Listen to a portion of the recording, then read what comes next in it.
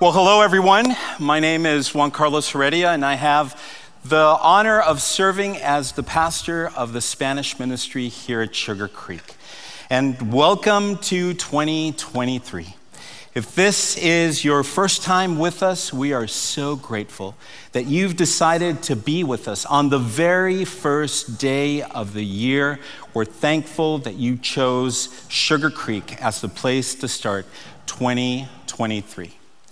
We are also grateful for all of those that are connecting with us online. Welcome as well to Sugar Creek. And I want to also welcome our entire Sugar Creek family that meets both at Missouri City and Richmond Rosenberg campuses. And I finally want to thank Pastor Mark for the opportunity to share with you today.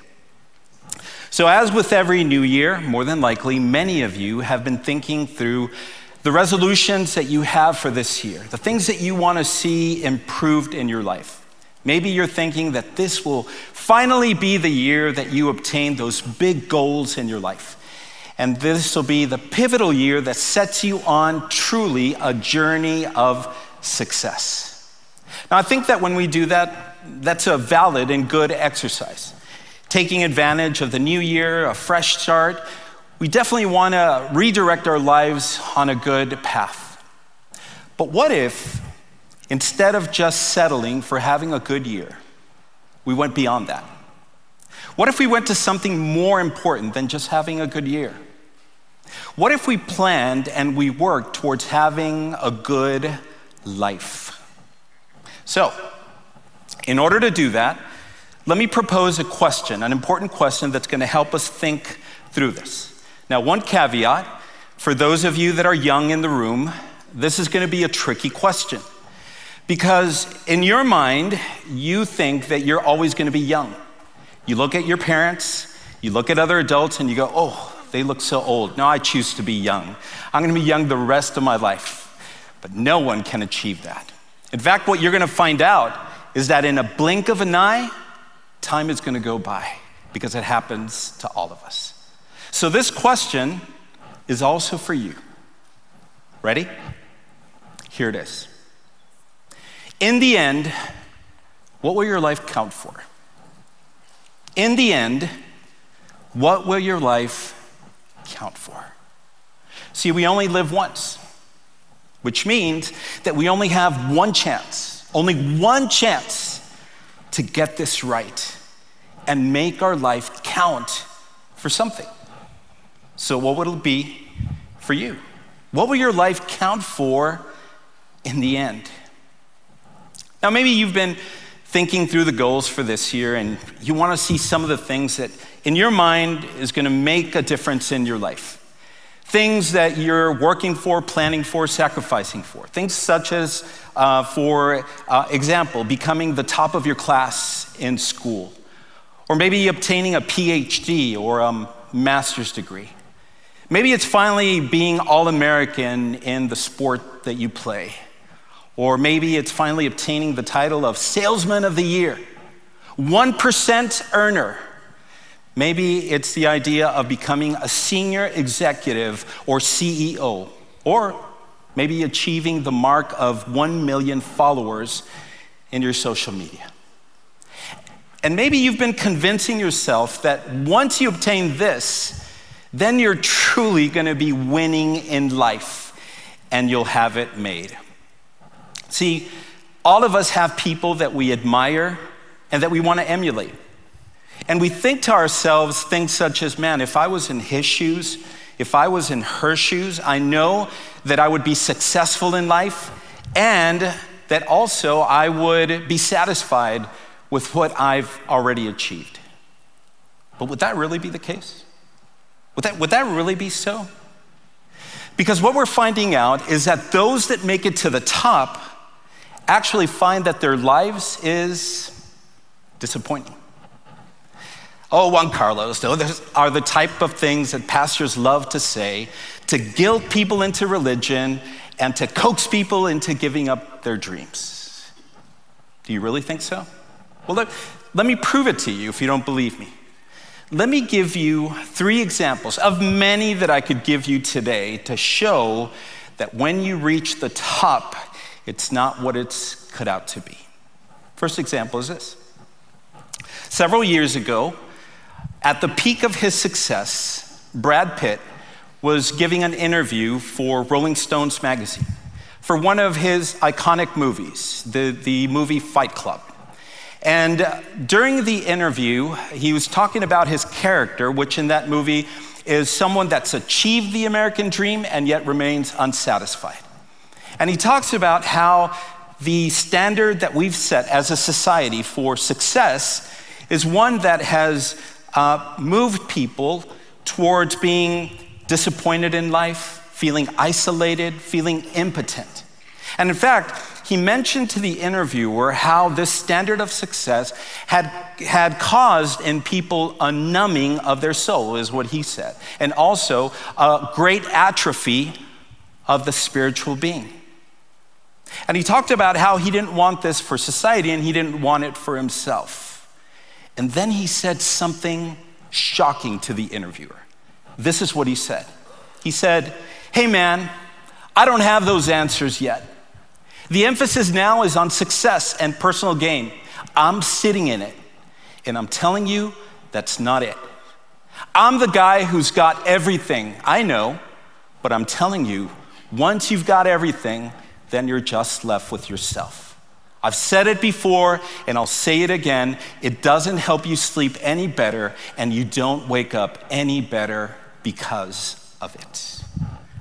But it's not just Brad Pitt that's realized that when you make it to the top, it's not what makes and gives you meaning in life. Also, NBA superstar Kevin Durant, also asked by an interviewer how his life had changed and how he felt now that he finally had won an NBA championship. And this was his answer. He said, "After winning that championship, I learned that much hadn't changed. I thought it would fill a certain void. It didn't." So my wife has a niece in Mexico who has become a YouTube sensation. She's become this big-time influencer with millions of followers, and I'm lucky if maybe 50 people watch one of my sermons. Hundreds of thousands flock to watch her try different cereal brands. So I'm not jealous, or as kids say, I'm not jelly, okay? And as a result, she's obtained financial success. She's been invited to do commercials. She's been invited to try out new products and go to award show.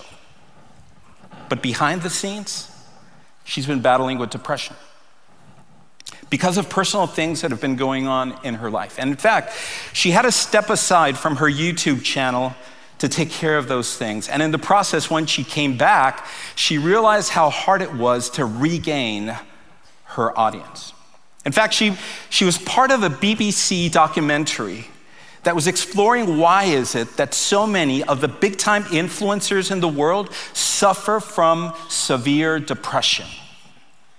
So, if good looks, if fame, fortune, adoring fans didn't cut it for Brad Pitt, Kevin Durant, or big-time influencers, what makes you think that what you have deemed as success for your life will cut it for you? And the answer is, it won't.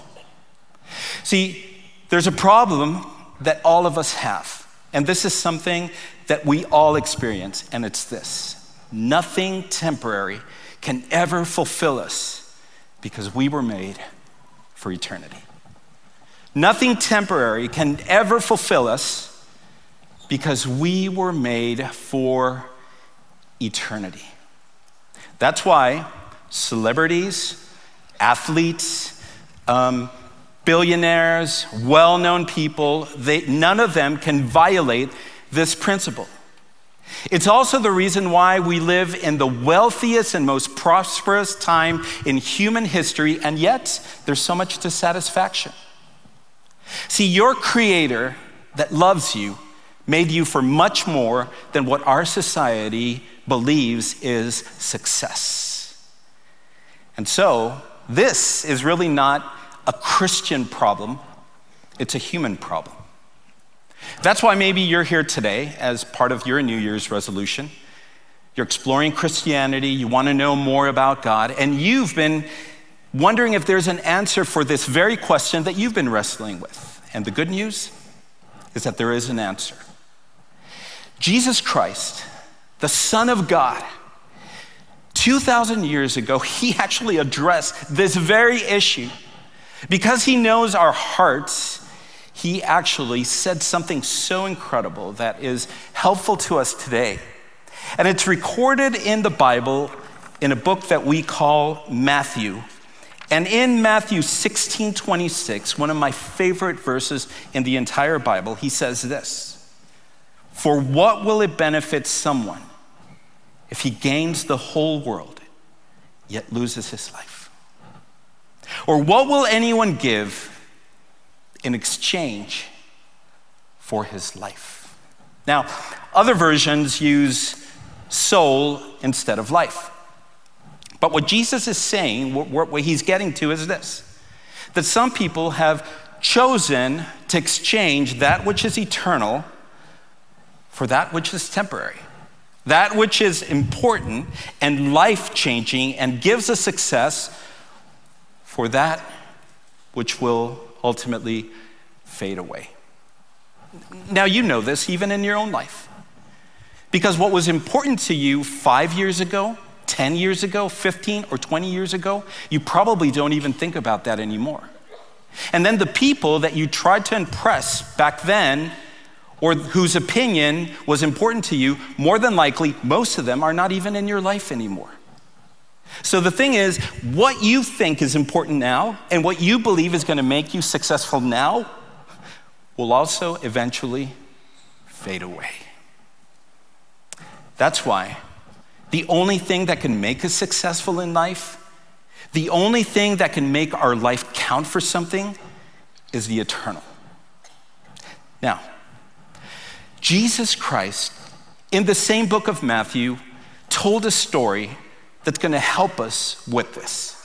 And this story that we also call a parable is something that, as you will see, was so important that he told it on 2 occasions. One occasion, he told it in public to an audience, and then on another occasion, he told it privately to his disciples. And you will see that this story continues to speak to us today. Now, when Jesus was telling this story to his disciples, he was in the middle of a conversation after they had asked what would be the signs of his return and the end times. And Jesus tells them what the signs would be for them to be prepared when he was about to return and when it will be the end of days. Now, Jesus is very clear and adamant that no one knows the day and the hour. So it'd be a waste of time for us to try to spend our life figuring out when exactly is the day. Rather, Jesus is motivating his disciples to focus on the type of life that they should live while they wait for Jesus to come back, and also, or whether we're called to his presence. So by telling this to his disciples, he tells this to us as well. Now, in this parable, or in this story, Jesus talks about this wealthy businessman who all of a sudden has to leave on a journey to take care of pressing business. So he decides that he's going to leave his estate in the hands of 3 of his servants. While he is gone, they're going to manage it. Now, this wouldn't have seemed odd to the disciples because this was pretty common back then.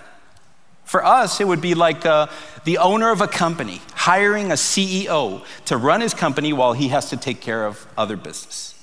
Now, listen to the way that Jesus starts telling this story in Matthew 25, verses 14 and forward. He says this: "For it is just like a man about to go on a journey. He called his own servants and trusted his possessions to them. To one he gave 5 talents, to another 2 talents, and to another 1 talent, depending on each ability. Then he went on a journey." First thing we need to understand about this story is that the wealthy businessman represents Jesus. And we We're all the servants. And there's a principle that we immediately have to glean from what we've just read, and it's this.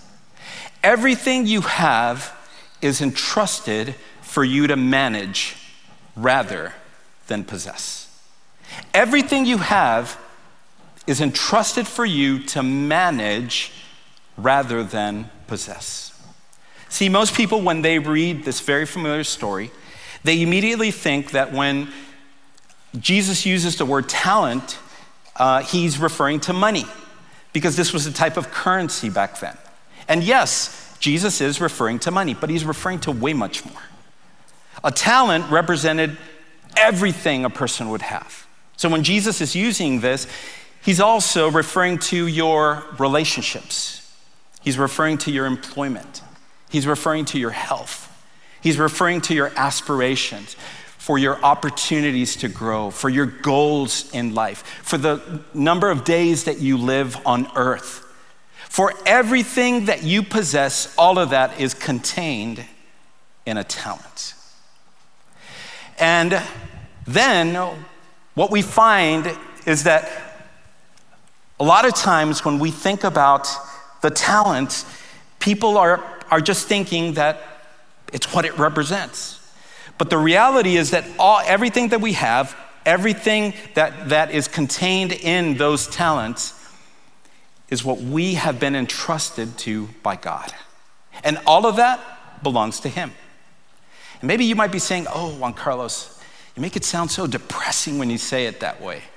I don't know if all of that really belongs to God. Well, do you want me to prove it to you? You want the evidence for all of that all of that belongs to God? Here's the proof. Whenever you pass away, anything that you can keep is yours. But everything that you return belongs to God. Everything that we have in the end belongs to him. So that's why there's another principle that we need to keep in mind, and it's this. Success for God is not how much you get, but what you do with it. Success for God, very different than what our society tells us, is not how much you get, but what you do with it. So, listen to how Jesus continues the story. Verse 15, immediately the man who had received 5 talents went, put them to work, and earned 5 more.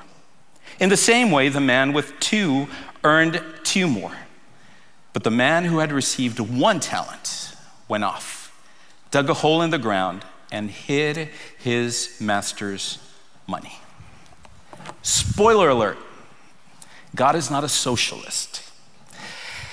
It turns out that even though all of us in this room, all of you that are watching online, we all have received tremendous amount of resources in our life. Everything that I listed just a moment ago, your relationships, your money, your opportunities, your health, number of days on earth, we all have been given tremendous amount of resources by God. But we all have not received the same amount of resources.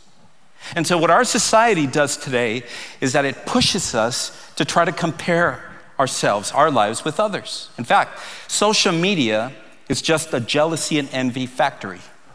And so as you look at your friend and you say, why couldn't I be as good looking as him or her?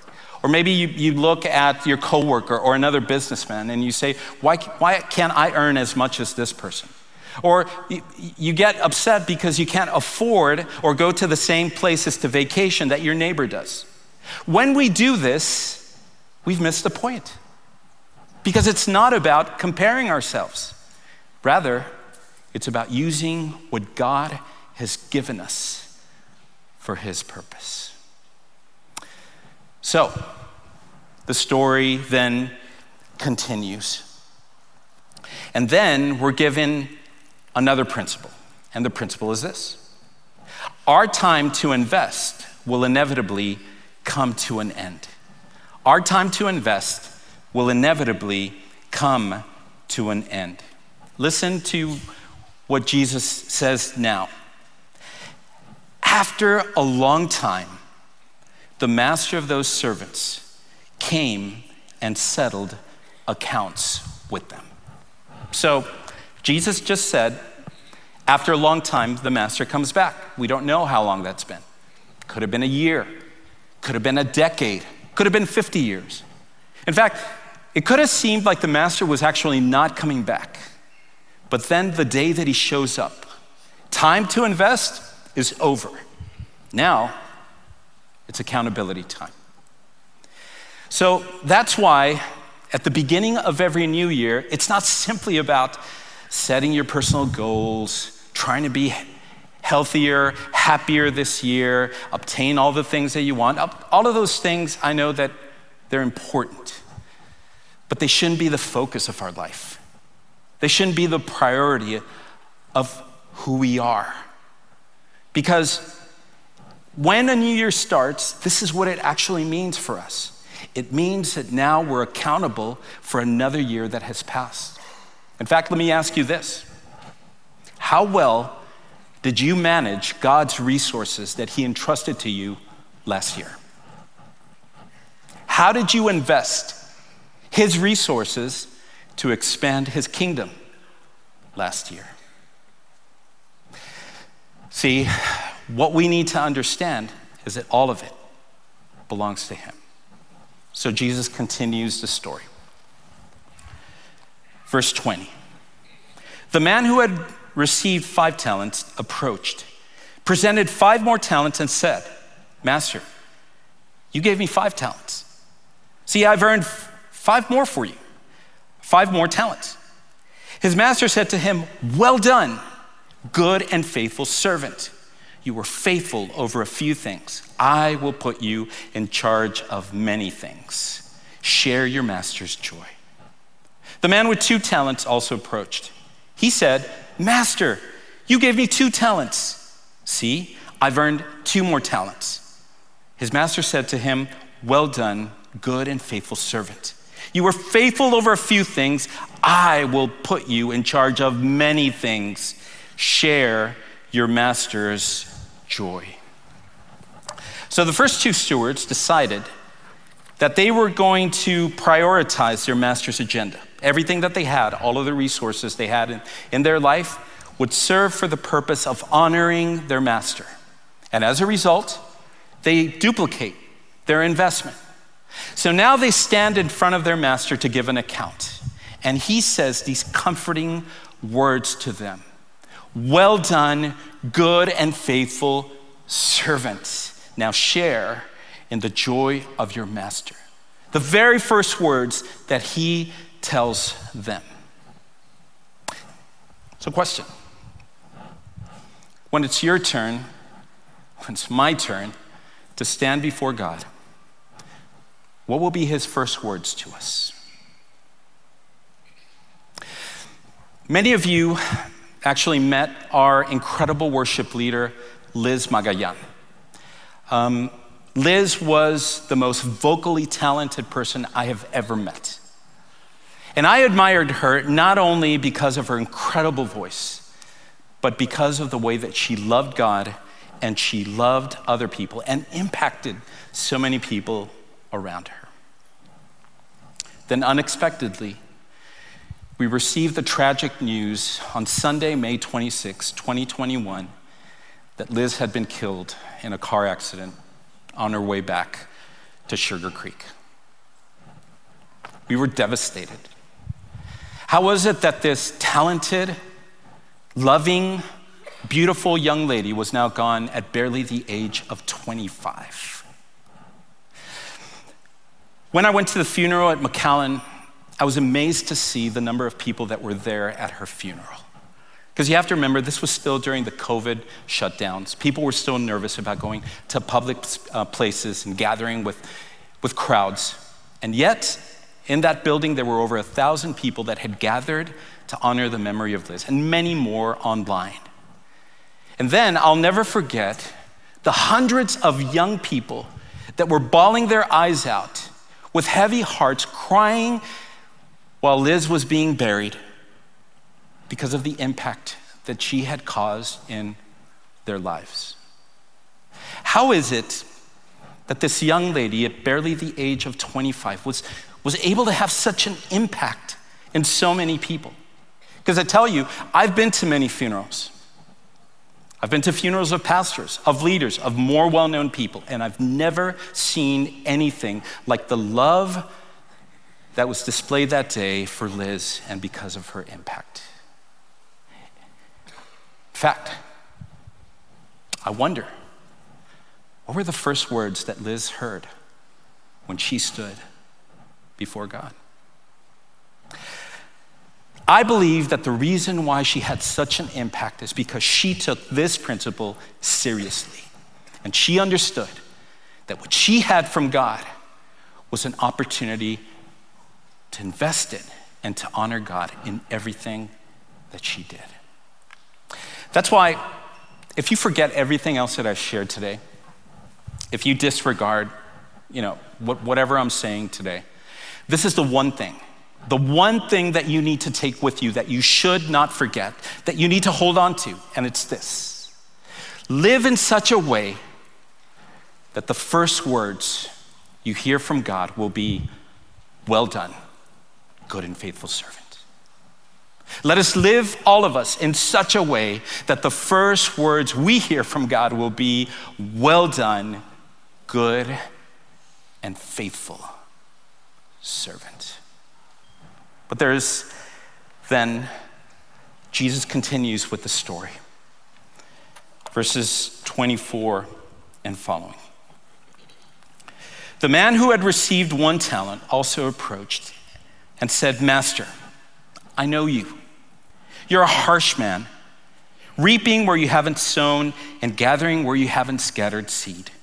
So I was afraid and went off and hid your talent in the ground. See, you have what is yours." So here was someone that had received a tremendous amount of resources.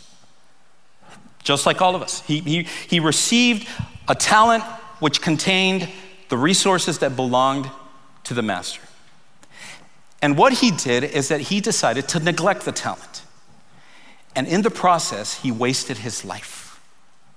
And then in addition to that, you can tell that he doesn't really know the master, because he starts by approaching the master with the same polite address as the other 2 servants. But then he rapidly diverges to blame the master for what he had done. Goes, "Well, it's not really my fault. It's your fault." There's no personal accountability. There's no recognition of the decisions that he had made.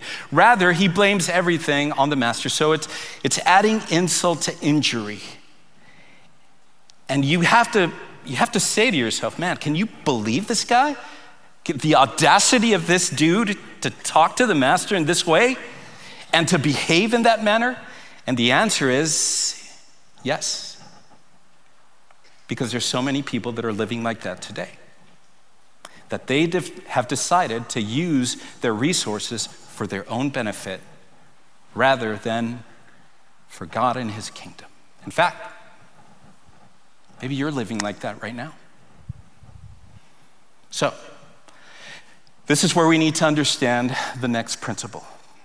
And it's this: a squandered life, a wasted life, prioritizes our personal agenda with what belongs to God. A squandered life prioritizes our personal agenda with what belongs to God. So now the reaction from the master. Listen to what he says now in verse 26. His master replied, "You evil, lazy servant. If you knew that I reap where I haven't sown and gather where I haven't scattered, then you should have deposited my money with the bankers, and I would have received my money back with interest when I returned." And maybe you're saying, whoa, wait a minute. That kind of seems harsh. What do you mean evil and lazy? More like irresponsible, right? That seems like an overreaction. Well, actually, it's not. Because number one, just as I've mentioned, this servant had been given many different resources. But the other thing is that he intentionally disregarded what the master wanted, and instead of investing those resources, he neglected it, and he put his personal agenda before the agenda of the master. See, this went beyond irresponsibility. This was evil. It's kind of like what happened to Bernie Madoff. You might recall the story of Bernie Madoff, this former stockbroker who ran this multi-billion-dollar investment firm, and he ran it as a grand-scale Ponzi scheme. And when investigators went through what he did, they realized, and he admitted, that he had mismanaged, that he had robbed over $50 billion that belonged to his investors. Now, after they investigated him, no one said, well, anyone can have a lapse in judgment. Anyone can have a bad day. No, they knew it was evil. That's why he went to prison. Because this guy decided that he was going to put his agenda before the agenda of those who the money belonged to. And we do the same, whether you're a Christian or not. When we decide to live our lives according to our personal agenda instead of the agenda of the master. So, we finally come to the end of the story. And Jesus says this in verse 28. So take the talent from him and give it to the one who has 10 talents. For to everyone who has, more will be given, and he will have more than enough. But from the one who does not have, even what he has will be taken away from him. And throw this good-for-nothing servant into the outer darkness, where there will be weeping and gnashing of teeth. First two disciples, or the first two servants, they were good stewards and true disciples. The third one, he wasn't. In fact, now, because of that, he stands in judgment before God. Now, let me clarify this. This parable is not about salvation. It's a motivation to us to be good stewards, that we will use what God has given us for his glory until he returns. So what do we do with this? And how do we actually do that? Well, let me give you 3 quick suggestions, and I'll be over, about what you need to do in order to truly be successful in life and that your life will count for something. Not as our society tells us, not as our world tells us today, but truly have an impact for this life and for eternity. The first thing is this: love the talent giver more than the talents. Love the talent giver more than the talents. See, it's not about what you have. It's not about your possessions. It's not about what you could buy. It's not about what you own. All of those things in time, all of them will fade away. So that's not where our focus should be. Rather, our focus should be on the one that gives us the possessions and understanding how we can love him and honor him. The second thing that we need to do is this: we need to prioritize God's agenda. Prioritize God's agenda. Yeah, we all want to be happy. We all want things. That's part of our human nature. But the reality is this: when we prioritize our own agenda, that's when we live unsatisfied lives like everyone else that has tried it. And the last thing is this: rely on God to invest in his kingdom. Rely on God to invest in his kingdom. How do you use your resources to glorify God? What decisions do you make on a daily basis? Well, that's where you need God's wisdom. That's where you need God to direct you. So ask him, and he's the one that will guide you. So imagine the day, just imagine the day that you and I will stand before God. What will be his first words to us? Live in such a way, let us all live in such a way that the first words that we hear from God will be, "Well done, good and faithful servant." And let us live this year in the hope that we have of honoring Jesus Christ. Let's pray. Heavenly Father, thank you for a new year, another incredible resource that you give us. But we understand that we are accountable to all of this because you love us and you give us these things out of your free will so we can choose to honor you back with what belongs to you. Forgive us because many times we're selfish and the only thing that we think of is ourselves. But I ask that as followers of Jesus Christ, that you would help us prioritize your agenda, love you more, and ask you to help us invest in your kingdom. I ask for those that are here or are online that still do not know you or your Son, Jesus Christ, as their Savior, that they would come to faith as well and understand that that's the only thing that can make our life count for something. We love you and we thank you for 2023. We pray these things in Jesus' name. Amen.